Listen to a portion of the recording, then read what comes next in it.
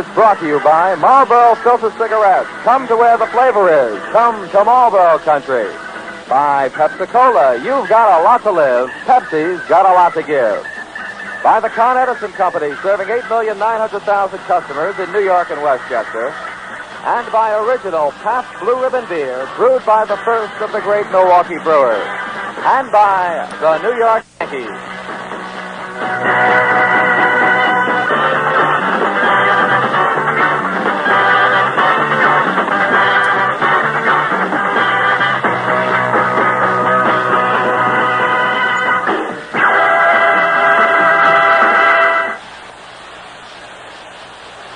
Good afternoon, everyone. This is Bob Gamere, and this is Yankee Stadium in the Bronx, New York, in all its splendor for what is traditionally the biggest day of the season here at Yankee Stadium. And it's been made big by the many great Yankee ball clubs that have played here, 29 American League pennant winners and 20 World Championship teams. It's Old Timers Day here at Yankee Stadium. And today featuring a game between Casey Stengel's all-time, all-new Yankee ball clubs and Casey Stengel's all-time opponents. It'll be followed by the regular season game between the first-place Baltimore Orioles and the second-place New York Yankees. And what excitement on hand at Yankee Stadium today. You see right now from the center field bleachers looking towards home plate with this big crowd that's on hand. And you see the general area where the ceremonies will be taking place. There you see some of the old Yankees, some of the former ones. That's Tommy Henrich right there signing autographs. Old reliable, Tommy Henrich. 2. All of these Yankees will be introduced one by one out at home plate, as well as Casey Stengel's all-time, all-opponent ball club. And what an afternoon it should be. What an afternoon it's already been in the Yankee locker room. There you see Jerry Coleman right in front, along with Bill Dickey. Just to go down in the Yankee locker room before the ball game and see these fellows getting dressed. Joe DiMaggio standing by his old locker. Fellows like Jerry Coleman, and there, of course, Yogi Berra, you see right in the forefront of your picture. All of these great Yankees all together, mingling with the new young Yankees that you'll be seeing a little bit later on in this afternoon's program. Whitey Ford, of course, our colleague. You've seen him many times. There's the big chief, Allie Reynolds. You can just about see his picture. And in the meantime, we're getting ready for the ceremonies out in the center of the field, and one by one they'll be introduced, and then you'll get a chance to see them all play in a 3-inning ball game. Charlie Keller right out in front, as well as Yogi Berra alongside.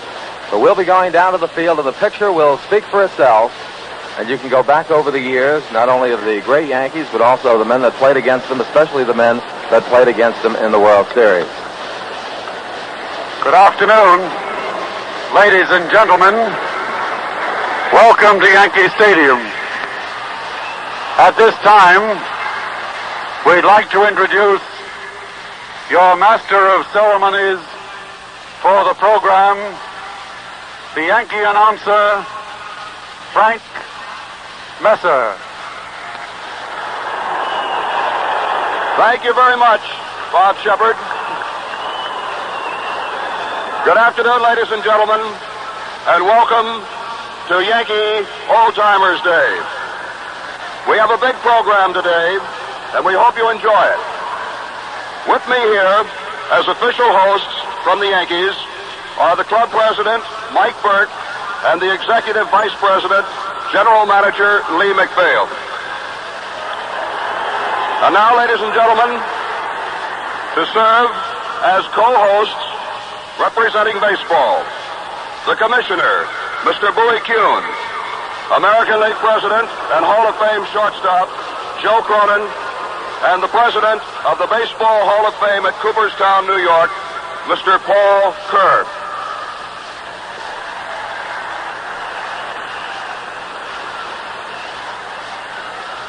Ladies and gentlemen, as you know by now, the theme of this 24th annual New York Yankees Old Timers Day revolves around the manager of the Yankees from 1949 through 1960, when the Bombers won 10 pennants and 7 World Championships, an unprecedented record. The men who helped make this record possible and the outstanding opponents in seasonal and World Series play are our guests here at Yankee Stadium today. This is a rather young old-timer. Happily, he's a Yankee right now. He first came up under Casey Stengel in 1955. He followed in the footsteps of two great catchers, Bill Dickey and Yogi Berra. In the 58 series, Casey played him in the outfield, and he won the Babe Ruth Award. A member of 9 Yankee pennant winners, here's Elston Howard.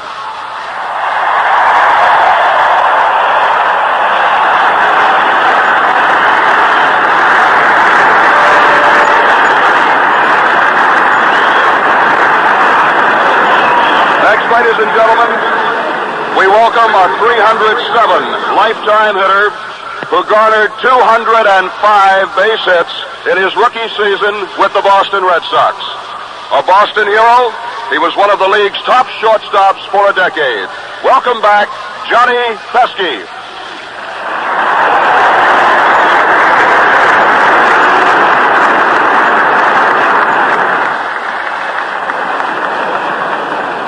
'56 is the year remembered by our next guest. He won 18 games and pitched a 3-hit shutout in the 7th and final game of the World Series that fall. Welcome back, Johnny Cooks.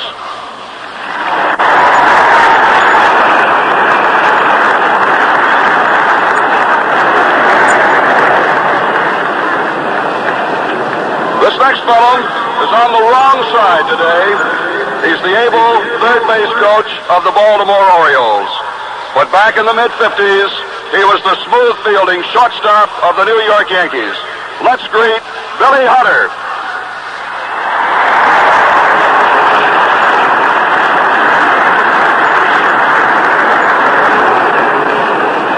Another great opponent with the Tigers, Indians, and the San Francisco Giants in the 1962 World Series.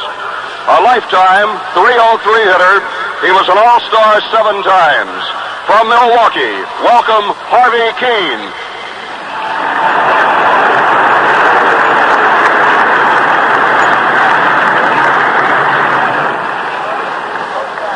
Our next guest not only was a fine ball player, but a truly fine man.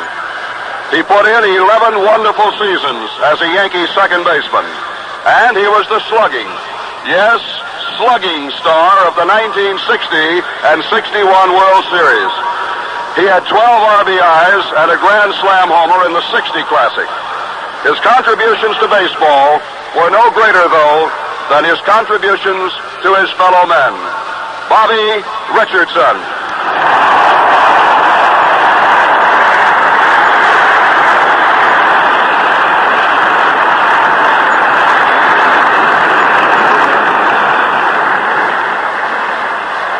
As you know, the Yankees' traditional rivals are the Boston Red Sox.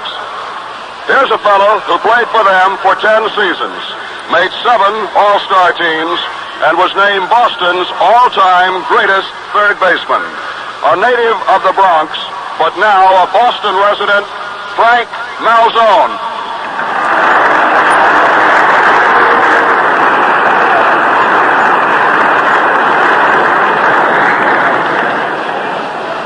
Here's a fine defensive first baseman and outfielder who hit 2 home runs in 1 World Series game in 1955. From New Jersey, welcome back, Joe Collins.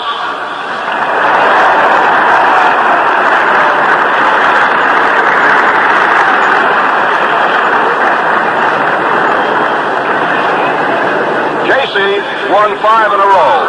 He didn't lose until the Indians beat him out in 1954. This next fellow, a Cleveland legend, almost did it himself with a 10th inning homer in a key win in 1954. He led the league in homers and RBIs in 1954. He hit 21 of his 253 homers right here in Yankee Stadium. A warm welcome back to Yankee Stadium, Larry Doby.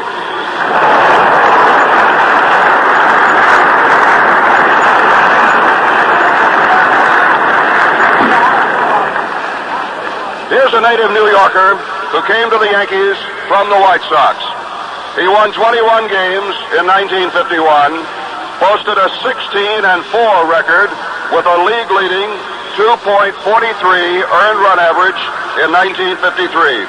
A cunning southpaw, a former Major League manager and general manager, now affiliated with the Montreal Expos. Here's Steady Eddie Lopat.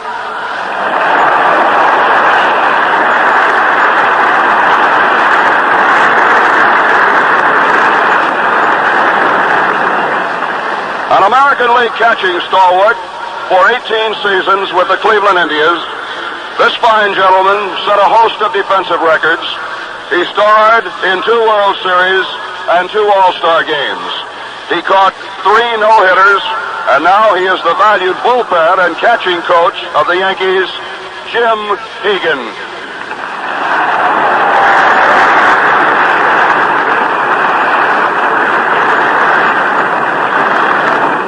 This next guy, well, he was really Casey's type of ball player.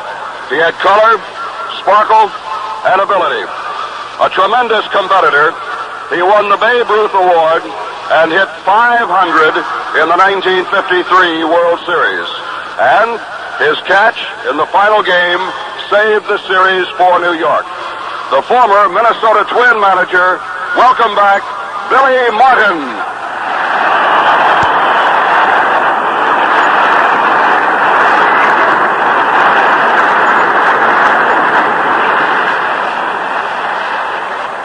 Though he won the American League earned run average as a Yankee in 1957, we are honoring this crafty little southpaw today as a member of the Philadelphia Athletics. As a Stengel opponent in 1952, he posted a 24-7 mark and was named the American League's most valuable player. Here's Bobby Shantz.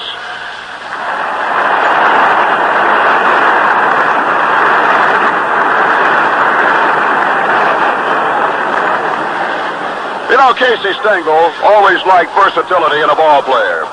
He practically invented platoon-type baseball. This next guest was one of his most valuable. He won All-Star honors at 3 different positions. Was the first rookie ever to hit a World Series Grand Slam homer. Rookie of the Year, 1951. One of Casey's greatest, Gil McDougald.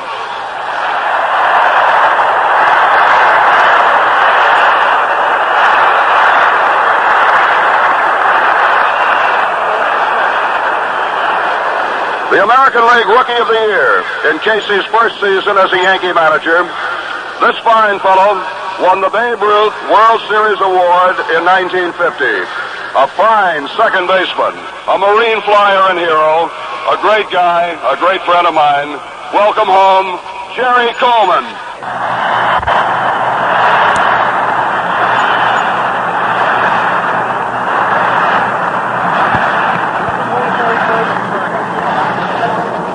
This man hit 371 lifetime home runs. He led the American League in RBIs in 1965. One of Cleveland's greatest sluggers and most popular players, he wound up his career as a Yankee in 1968. In fact, he even won a game as a pitcher here at Yankee Stadium. Welcome, Rocky Colavito.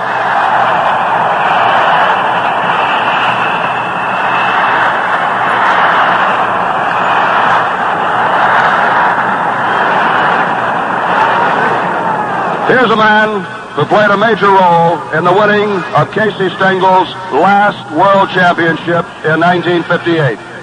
He won 21 games in the season, 2 more, plus a save in the World Series, and was named the American League's first Cy Young Award winner. Welcome back, Bullet Bob Turley.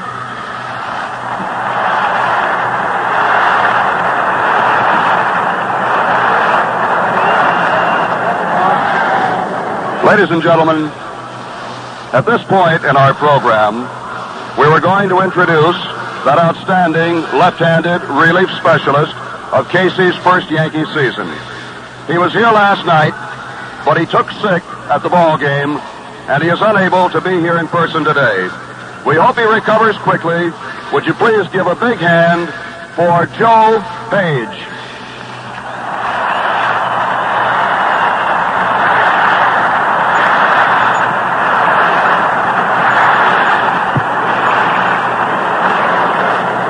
Also, we were to introduce a man who pitched for our guest of honor in his first 3 years as Yankee manager. His greatest season was his rookie year of 1947 when he won Rookie of the Year honors. However, he was injured in an accident. He is hospitalized in Connecticut. Another hand, please, for Frank Specs Shea.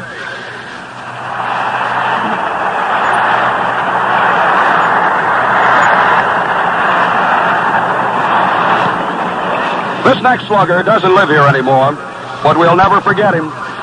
Big, friendly, he can hit the ball a mile. A great competitor in the clutch. He hit .429 in 5 All-Star games. Played in 7 Yankee series and hit a grand slam for the Yankees in the winning 56 Classic. Welcome back, Bill Moose Skowron.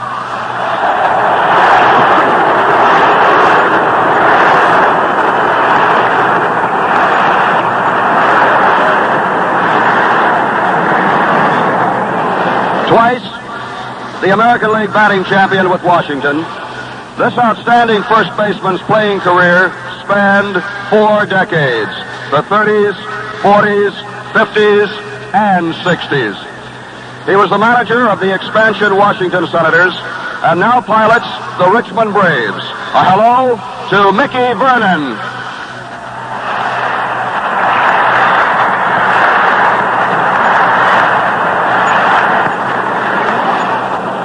Another of Casey's favorites. None of us will ever forget his fabulous feat in the 1956 World Series. His perfect game against the Dodgers will stand out for all time as one of baseball's greatest achievements. With 97 pitches, he threw his perfect no-hitter here on October 8, 1956. Here is Don Larson.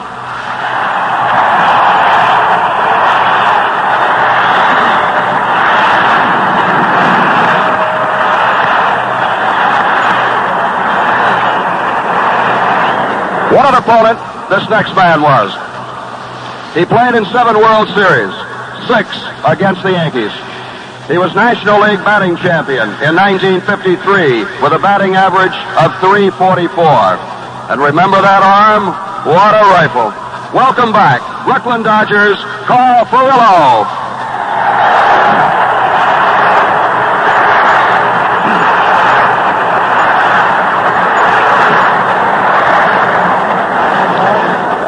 This gentleman hasn't been back to Yankee Stadium in a dozen years, but he was an exciting performer, a wild, hard-throwing left-hander. He won 15 games, each of Casey's first 2 years as Yankee manager. Then, after a few years away, he came back to win comeback honors with 16 wins in 1955. A veteran of 6 series games, one of Casey's favorites, welcome Tommy Byrne.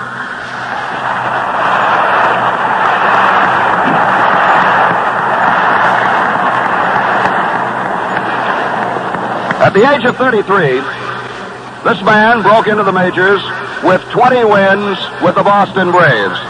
He completed his active career as a successful Yankee right-hander. He was Casey's pitching coach for most of Stengel's career, and he's the Yankee pitching coach right now. Here's the milkman, Jim Turner.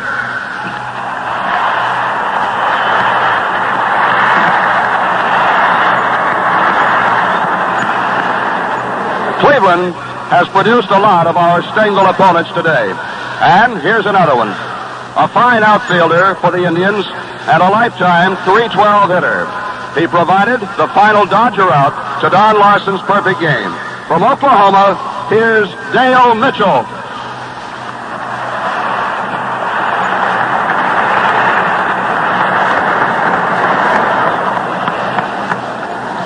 Three straight years, this man won 21 games for manager Casey Stengel. He was outstanding on the record, 5 straight World Championship Yankee teams from 1949 through 1953. He was a World Series winner 5 times. Our old friend, the Springfield Rifle, Vic Raschi.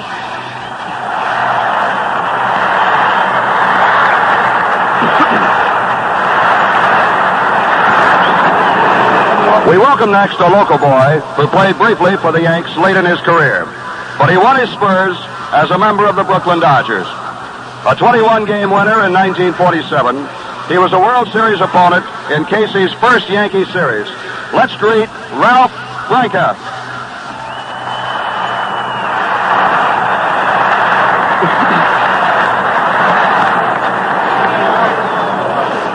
Ladies and gentlemen, this next man lends class to any event. He used baseball as a stepping stone to a brilliant career as a heart specialist. A fine hitter, he never batted less than .333 in World Series play. From Fort Worth, Texas, here's Dr. Bobby Brown.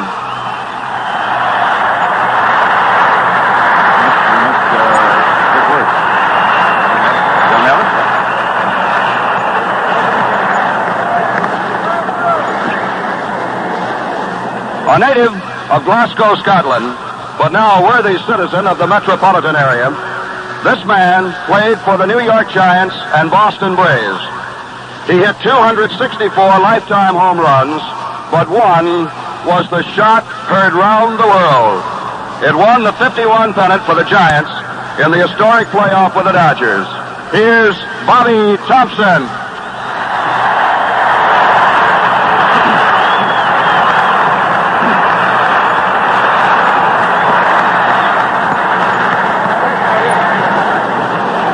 One of Casey's most dependable moundsmen when the Yankees were capturing the incredible 5 straight World Championships.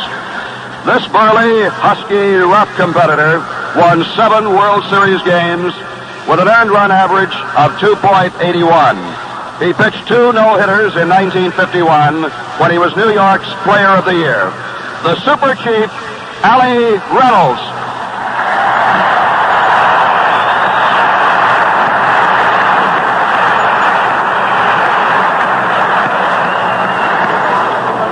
A Yankee star on Casey Stengel's 5 straight World Championship teams. This man had a fine 17-year Major League career, hitting a lifetime .284. Now, he's a Yankee scout in Ohio. Welcome home, Gene Woodling.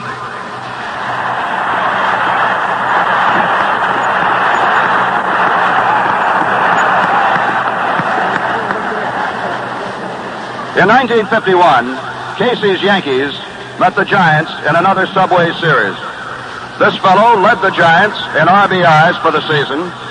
He only hit .451 against the Yankees in the series, got 4 hits in the first game and stole home.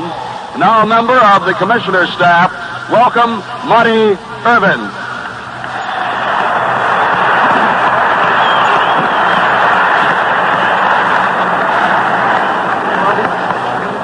An all-time great catcher, this next guest played in 100 or more games, a record 13 consecutive years. Lifetime, he hit .313 with 202 home runs, led the league in fielding 6 times. He was in 8 World Series and 8 All-Star games. He was a coach under Stengel for 9 years. Welcome back from Little Rock and the Hall of Fame, Bill Dickey.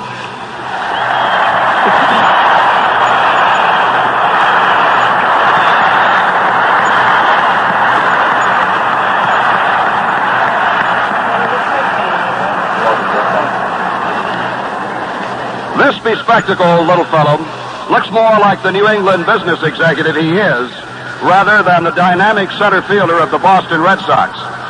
With his brother, he came to the majors from San Francisco, was perhaps the finest defensive outfielder of his time. He compiled an 11-year, .298 batting average. Let's greet Dominic DiMaggio.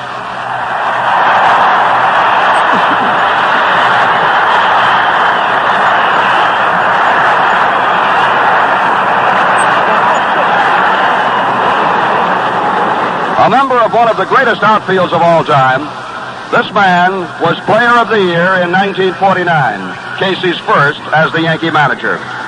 In all, he was a 6-time World Series performer with the Yankees. He hit the game-winning homer in the series opener with the Dodgers in '49. Old reliable himself, Tommy Henrich.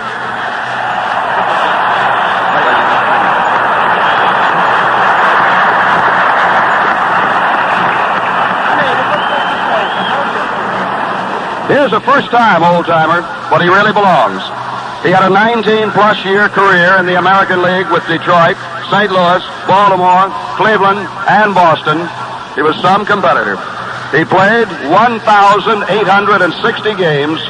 He had 266 home runs and was the victim of Willie Mays' great catch in the '54 series. A big hello to Vic Wertz.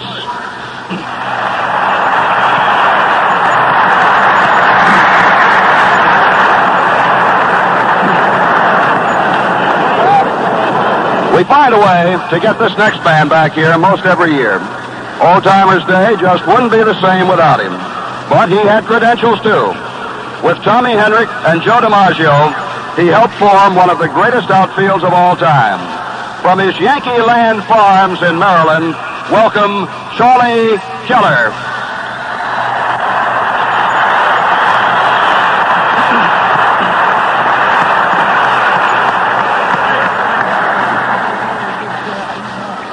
The Cleveland Indians are well represented today, for they were formidable opponents of the Yankees in the early 50s and stopped the Yankees' 5-year championship string with a pennant in 1954.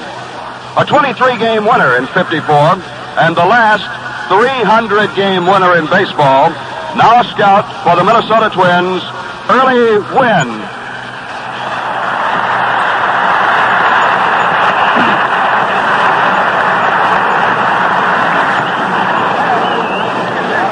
Ladies and gentlemen, no Old Timers Day is complete without an introduction of our first ladies of Yankee baseball. First, in box 31A, on the home plate side of the Yankee dugout, the widow of the Babe, Mrs. Claire, Mrs. Babe Ruth.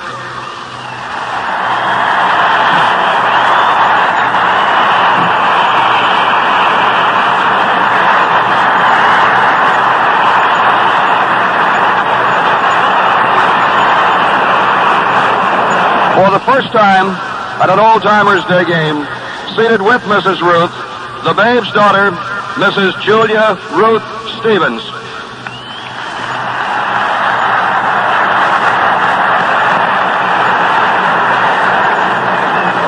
Also seated on the home plate side of the Yankee dugout in box 35A, the widow of the immortal Lou Gehrig, Mrs. Eleanor Gehrig.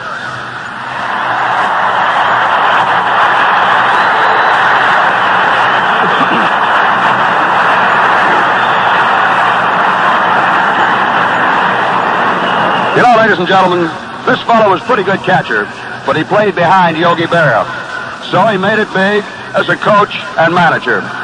After minor league seasoning at Denver, he returned as Casey's first base coach, and later the successful Yankee manager. Welcome, Ralph Houk.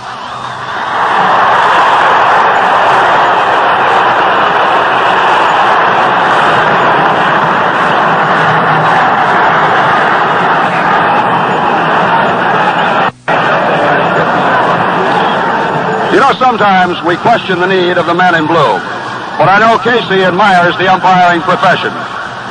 This man was an American League ump from 1938 to 1955. He worked 2 World Series and is still an ardent fan. From Yonkers, here's Bill Grieve.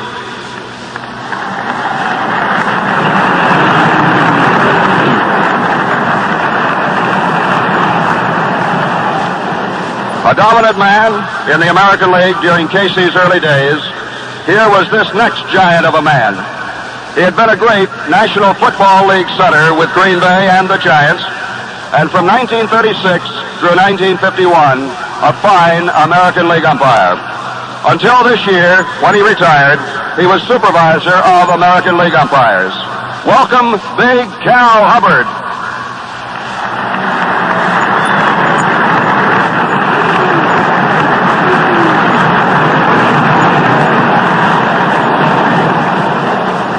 It's great to have this tough competitor back. He was one of Casey's finest during that great decade of the 50s. A fine outfielder, he set a record of hitting safely in 17 consecutive World Series games, more than most people see in a lifetime. Former Baltimore and Oakland manager and all-time Yankee great Hank Bauer.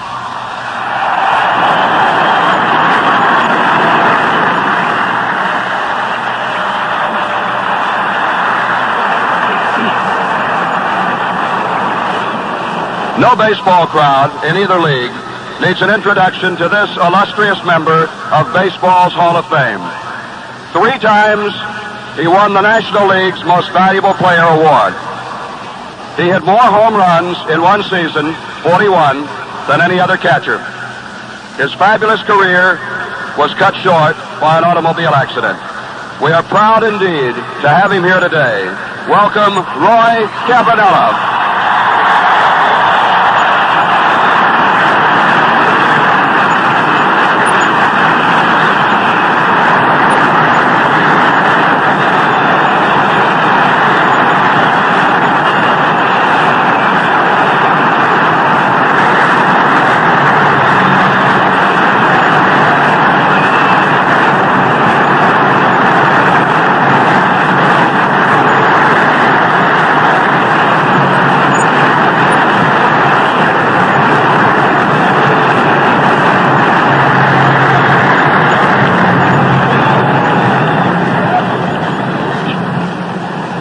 It's going to be fun for me to bring this next fellow out here.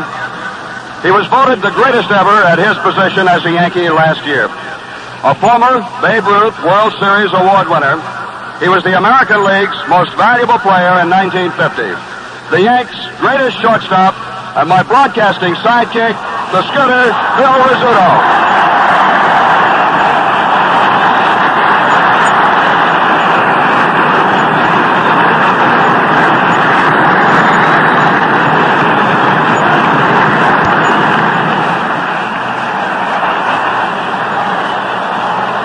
At the age of 25, this handsome fellow became the manager of the Cleveland Indians. He won a pennant in 1948 when he was Player of the Year, hitting .355 and winning Most Valuable Player honors. His exciting feats were rewarded last week when he was named to baseball's Hall of Fame. And thus is a special honored guest here today. Welcome, Lou Boudreau.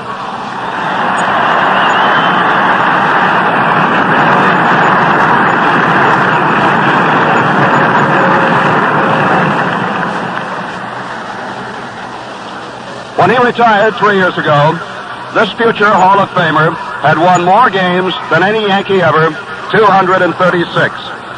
He compiled the highest winning percentage in history for pitchers with 200 or more wins. A 25-game winner and Cy Young Award winner in 1961, and now a part-time Yankee broadcaster. Welcome, Whitey Ford.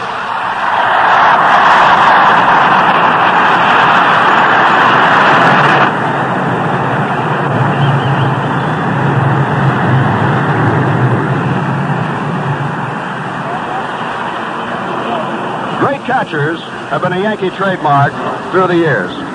This favorite surely was among the best. A future Hall of Famer, he owns a long list of offensive and defensive records. He hit the first World Series pinch homer and set a record for catchers with 358 homers in all. He played 2,116 games as a Yankee and managed the 1964 pennant winners. Now a New York Met coach, he's always at home and welcome at Yankee Stadium, Yogi Berra.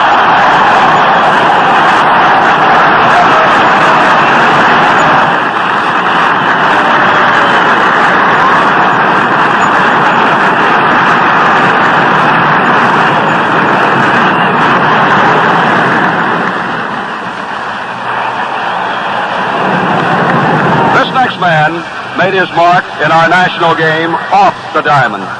He had 3 separate careers, all of them eminently successful. He was first a highly respected sports writer and broadcaster, then the longtime president of the National League, and from 1951 through 1965, the commissioner of baseball. For all of this, he was inducted last week into baseball's Hall of Fame. Let's welcome Mr. Ford C. Frick.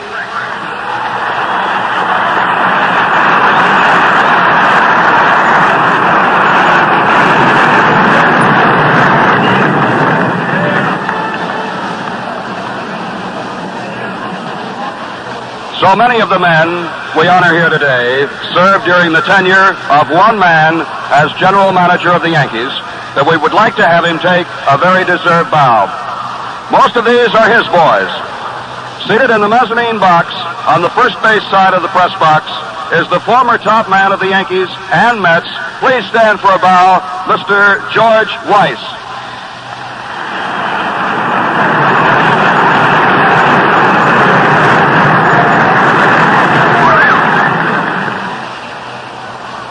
Casey Stengel was stopped only twice in his 12-year Yankee career. The Indians did it in 1954 and the White Sox in 1959. The same man engineered the upset in each case. Stengel's longtime friend from Tampa, our next guest. As manager of the loyal opposition, one of the great catchers and managers, and one of the real great guys in baseball, thanks for being with us, Mr. Al Lopez.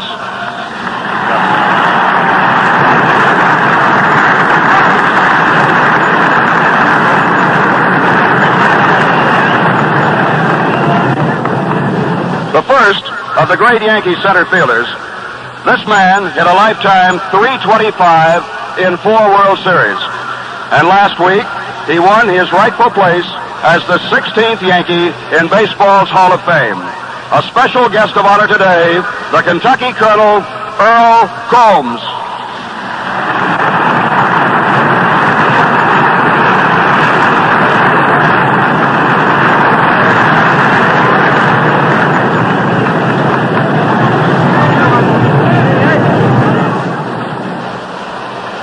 Ladies and gentlemen, the records of this next guest are so tremendous that we would be here all day if we cited them.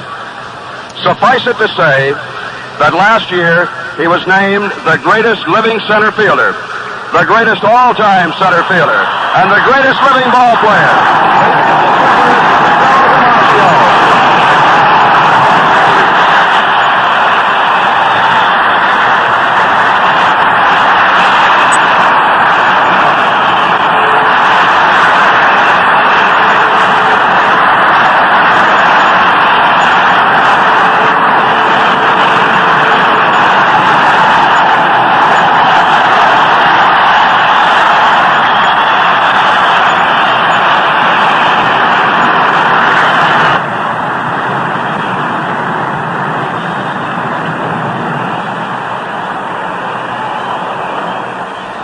From climax to climax.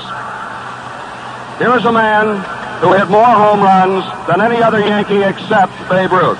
536 in all. 3 times he was named the league's most valuable player. Mickey Mantle.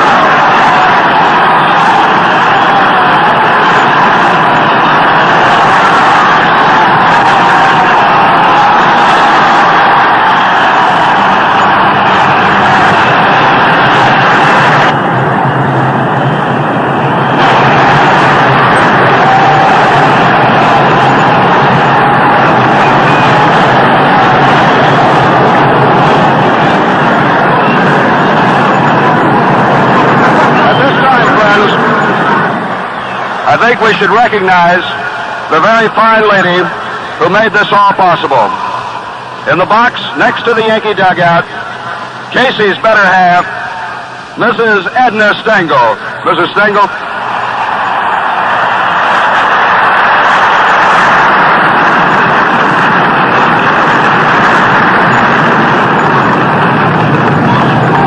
And now, ladies and gentlemen, to introduce our guest of honor today, by tradition, the longtime voice of the Yankees, certainly another all-time great in his profession, Mr. Mel Allen.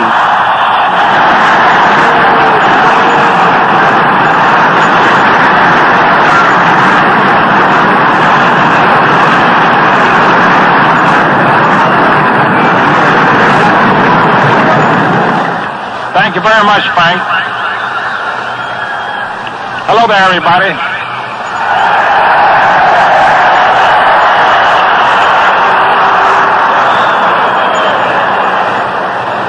It gives one a great feeling of pride and prejudice. Prejudice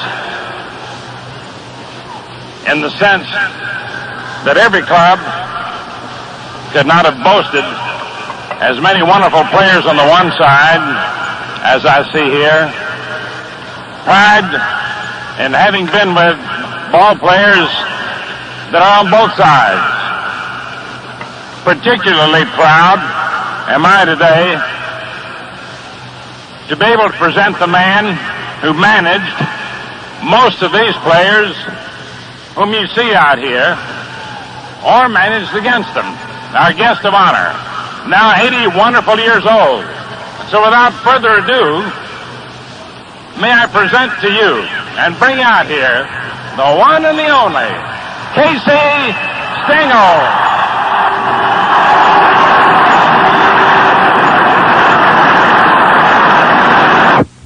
Continuation at the beginning of side 2 after a 60-second delay.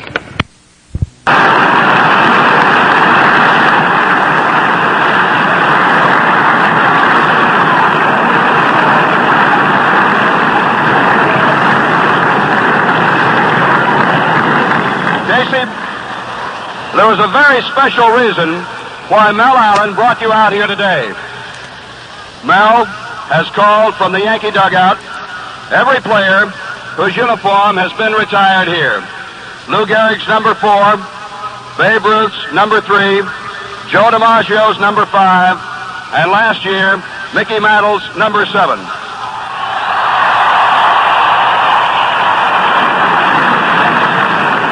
Today, Casey, as a surprise and unique tribute to you, the Yankees are retiring your famous number 37.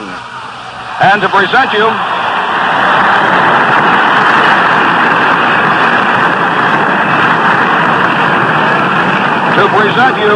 with your own number 37 Yankee uniform, here are the two players with you the longest as a Yankee, Yogi Berra and Whitey Ford.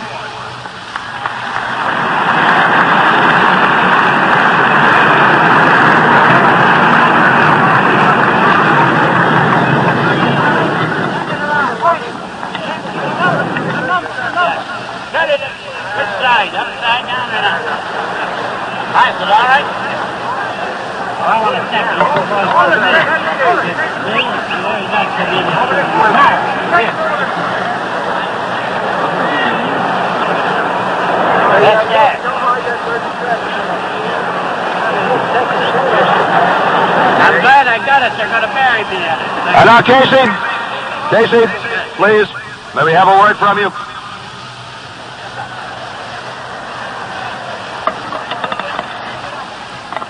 You want to see this number?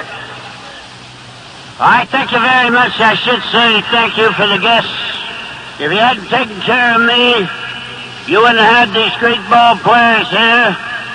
And since they are so great, if it wasn't for them and you folks that put me up here in this uniform 37, thank you very much.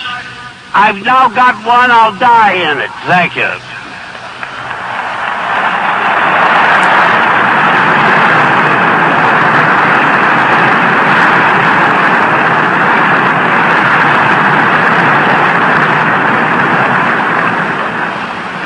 Thank you very much, Casey.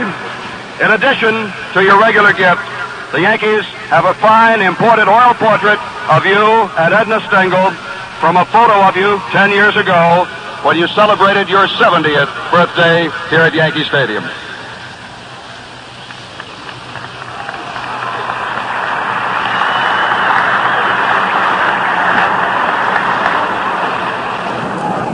Got Casey Stengel here, and of course today Casey is being honored. He's been honored just about all week. The mayor gave you a day. It was Casey Stengel Day yesterday at City Hall, Casey. Yes, sir. I thought that was great coming into this city. I never thought in playing with Brooklyn, playing with, you might say, over in Queens, and then playing here with the Yankees and also with the Giants. I never thought I'd ever get to control the city, and he allowed me to control the city up to 12 o'clock tonight. And I'm watching these big prospects that came here that are so amazing that I wouldn't have been here without they were there with their terrific records. You could stand and talk about each one for 1 hour and a half and then you wouldn't cover what each one had did for this here ball club when I was the manager.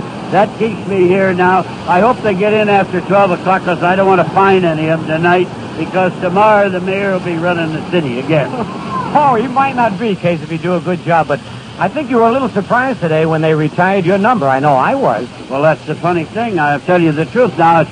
I didn't realize here that men now, at this here time, that I haven't got a uniform for 10 years. And the Mets retired one uniform, and this year they dressed me up beautiful here. They covered up my breast that was growing, and not only that, I noticed that I was very active, and I feel better around the stomach with a very small enlargement. And now I'm going to take that 37 and I have it after 10 years. I'm going to take it and I'll keep it in my hand, and I hope they bury me in it. That's how much I think that it was wonderful of them to do it. I never realized when I go out and see out there 3 or 4 names and the monuments and what they were and how big those men were that they would do that. I never had a time to think of that when I was out on the mound, you might say, a while ago. But to think now that they've done that is really something terrific. But as I say, if it wasn't for the public that come in here, and if it wasn't that the players had been so amazing, each one of them, just think when I looked at 5 outfielders out there, they were all terrific. Just think of some of the men that I had that were on the infield. The infielders were terrific. Just think the best part that I had that helped me was when a war come in, I had some men that were terrific. I remember the club finished just a close short, a good manager, Bucky Harris, a terrific manager, that I come in, and when I took the club, and I saw that when you played shortstop and all, I thought you played 5 years and you had a terrific asset nobody ever knew was so great. And the one was that they got you in a trap play. I thought you was an amazing man. When you got in there, it looked like they had you, then they didn't have you, then they throw to the right, then they throw to the left, and they said, oh, there he comes, there he goes, and you'd go wing, wing, wing, them little steps, you know, and then you'd be safe. Now, other men couldn't do it. And the only time I ever saw Dickie laugh for 3 years as a coach was when you'd get in a trap play, and you'd get out of it, he'd go, Rup! And he says, well, McCarty used to give me the devil, I never could catch any of those fellas. So that was one asset I know you had. And I thought, too, another thing that I thought you did great before you went into this business of being a broadcaster, you could pull a ball better than anybody I ever saw when I come into the big league. You could grunt better. The greatest play was ever made for the Yankees, in my personal opinion, was you at the plate and DiMaggio at the third.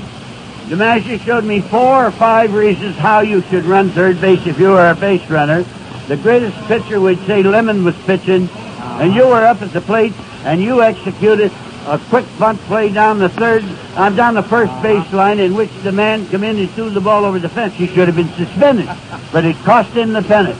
That game there was the most perfect bunt I ever saw, with the man careful, the man just running just properly at the right time, and you at the plate to execute the play. I thought you bunted the ball high inside better than anybody. That was the most terrific play I saw for intelligence, ability, and skill for the runner, and skill for yourself, in which you didn't let the pitcher, if he's wind up or without a wind up, know what you're going to do in the infield either at the time. It's perfection.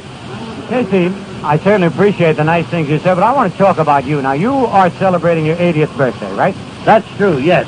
And I've never seen you look better. And all through the years that I played under you as manager, you would be the last one to bed. You would have a talk with anybody who would listen, always very interesting, and you'd be the first one up, and you're 80 years old and you got more pep than anybody. Is there any kind of a secret that maybe we can follow? Well, I'll tell you, I don't say you ought to follow that new infield and outfield they have now. What do they call that? What is that infield and outfield they have now where they put the this? AstroTurf. Yes, the AstroTurf. Oh, I can't gain AstroTurf. Because if I was a third baseman or first baseman, these big oxes that are playing now, that you just carry for hitting, they're going to have too much trouble. And in the outfield and the infield on a bunt play, if you went up and bunted down on the ball, I mean, they were efficient, and you'd bunt down on the ball, how can the pitcher throw you out if it's a high bouncer? He's got to wait for it and catch it and throw.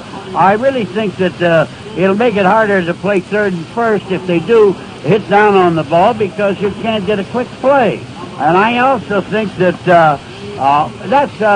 that's more of a fake business now than I think. I think the pitching is better. I think everybody's got a chance to hit better because of that turf, because Zach Lee told me he was a terrific hitter. Always line up and hit down on the ball, and if you hit down on this ball now and hit it as hard as you can, some of these shortstops and the pitcher aren't going to catch it, and I think the pitcher's going to have to wear a catcher's mask because you're going to lose 2 or 3 of these boys.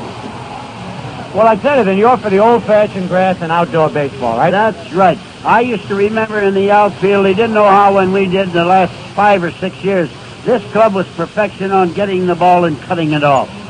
I never saw how our club could stop a rally.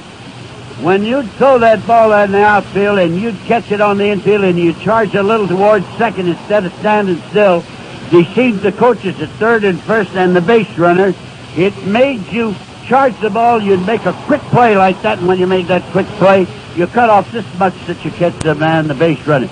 And they didn't know that was going to happen, and a smart outfielder that threw in front of you was the best thing in the world because you could charge it and handle the ball terrific, and that's why we cut it off, and therefore we got a chance for a double play, and we only had 1 run an inning instead of 5 or 6 to face. Like today, these boys kind of insulted me sitting there. Wow. I allowed them to get ahead of me in this here game here, and I was a little careless on this bench after 10 minutes. But to tell you the truth about that, what we ought to do, I don't want to say this, but Campanella was the best catcher, you know, in the league, and I was wondering why they didn't put Campy in there to see if I couldn't sneak a run or 2. But I see Martin's the same. He run into man, I thought he was going to kiss the catcher. He's just so nice, you know. I said, well, does he like him that well? And if he did, he should steal the ball. He shouldn't just take it right out of his hand.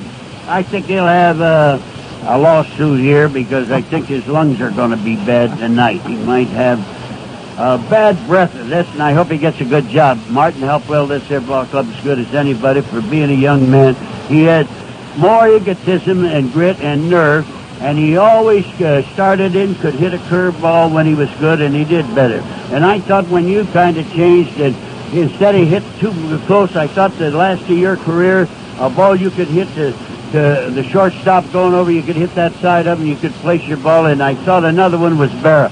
One time Berra I thought could have led the league, but he'd hit foul up there. You know, he had a couple of Italians up there to hit the ball to, and he didn't, he was in that business, you know. Oh, yeah. Well, it was the milk business. Yeah. He was in that business at that time, and he says, I'll get one of the boys for up there. You see it this time? And the second thing I told you, that when I told Vicky he should do that, and when I saw that you did it, you was a better hitter, and I want to tell you, Barrett became a better hitter. When he went south, it took him 6 weeks to try and hit a ball to left fielder to center, and then if they changed up on it, he got a home run. And 1 year, he broke me down trying to get off of this bench and looking down there and hearing foul ball. He spotted everybody 2 strikes. Oh, you're going to lead the league in home run. But I think that Barra was great with those terrific pitches. Reynolds, Rishi, Lopez, threw this way, that way. Barra with a big sponge glove he had. And I think the greatest thing I think Barra ever had, saved him with Reynolds and all. He could catch a foul tip with that sponge he had, that glove. And it was the best thing to sit on I ever saw, but it insulted him. He didn't want that big glove. He wanted to make out of bronze, I guess it is, down he's out. We had 6 catchers now over with the Mets, now switching over. And now I don't know whether he's helping those catchers or not. Now the other catchers are using his mitt, but they can't play anymore. So I guess Bear is now going to be a sensation for our club. We've got him going good. I'm glad to see Martin. I hope he gets back into baseball. You can't go down and play in a minor league for a ball club and develop a club and then come back upstairs. It's a shame they don't put him back in baseball immediately. Well, I'm with you 100%. Casey, thank you very much. Enjoyed it very much, and we'll see you tonight. Thank you very much. I'll have Mr. Stingle down there tonight. She's wearing all the Yankee medals, and I wear now Hall of Fame medal like Joe DiMaggio that never made a mistake. Dropped one ball once, I think, but I don't know when it was. It wasn't under me. So now he said, I'll take any glove, but I was afraid they'd take a new one. He couldn't catch it. Okay, Casey, thank you he never did answer my question. I asked Casey, I said, what makes you so healthy at the age of 80? And he talked about everything but that. It'll take me about 4 innings to recuperate from that, so let's go back up to the booth. All right, Phil, thank you very much. Well, we told you a moment ago that we were shocked when Casey spoke for such a brief period of time out on Yankee Stadium infield. And we said he'd get a chance to talk tonight, perhaps with a party at Toots Shores, but you just heard him. Unbelievable. He has got to be as clear and as lucid as he was 15 years ago. You youngsters who are just seeing Casey for the first time, that's the way he was 15 years ago and 20 years ago and 25 years ago.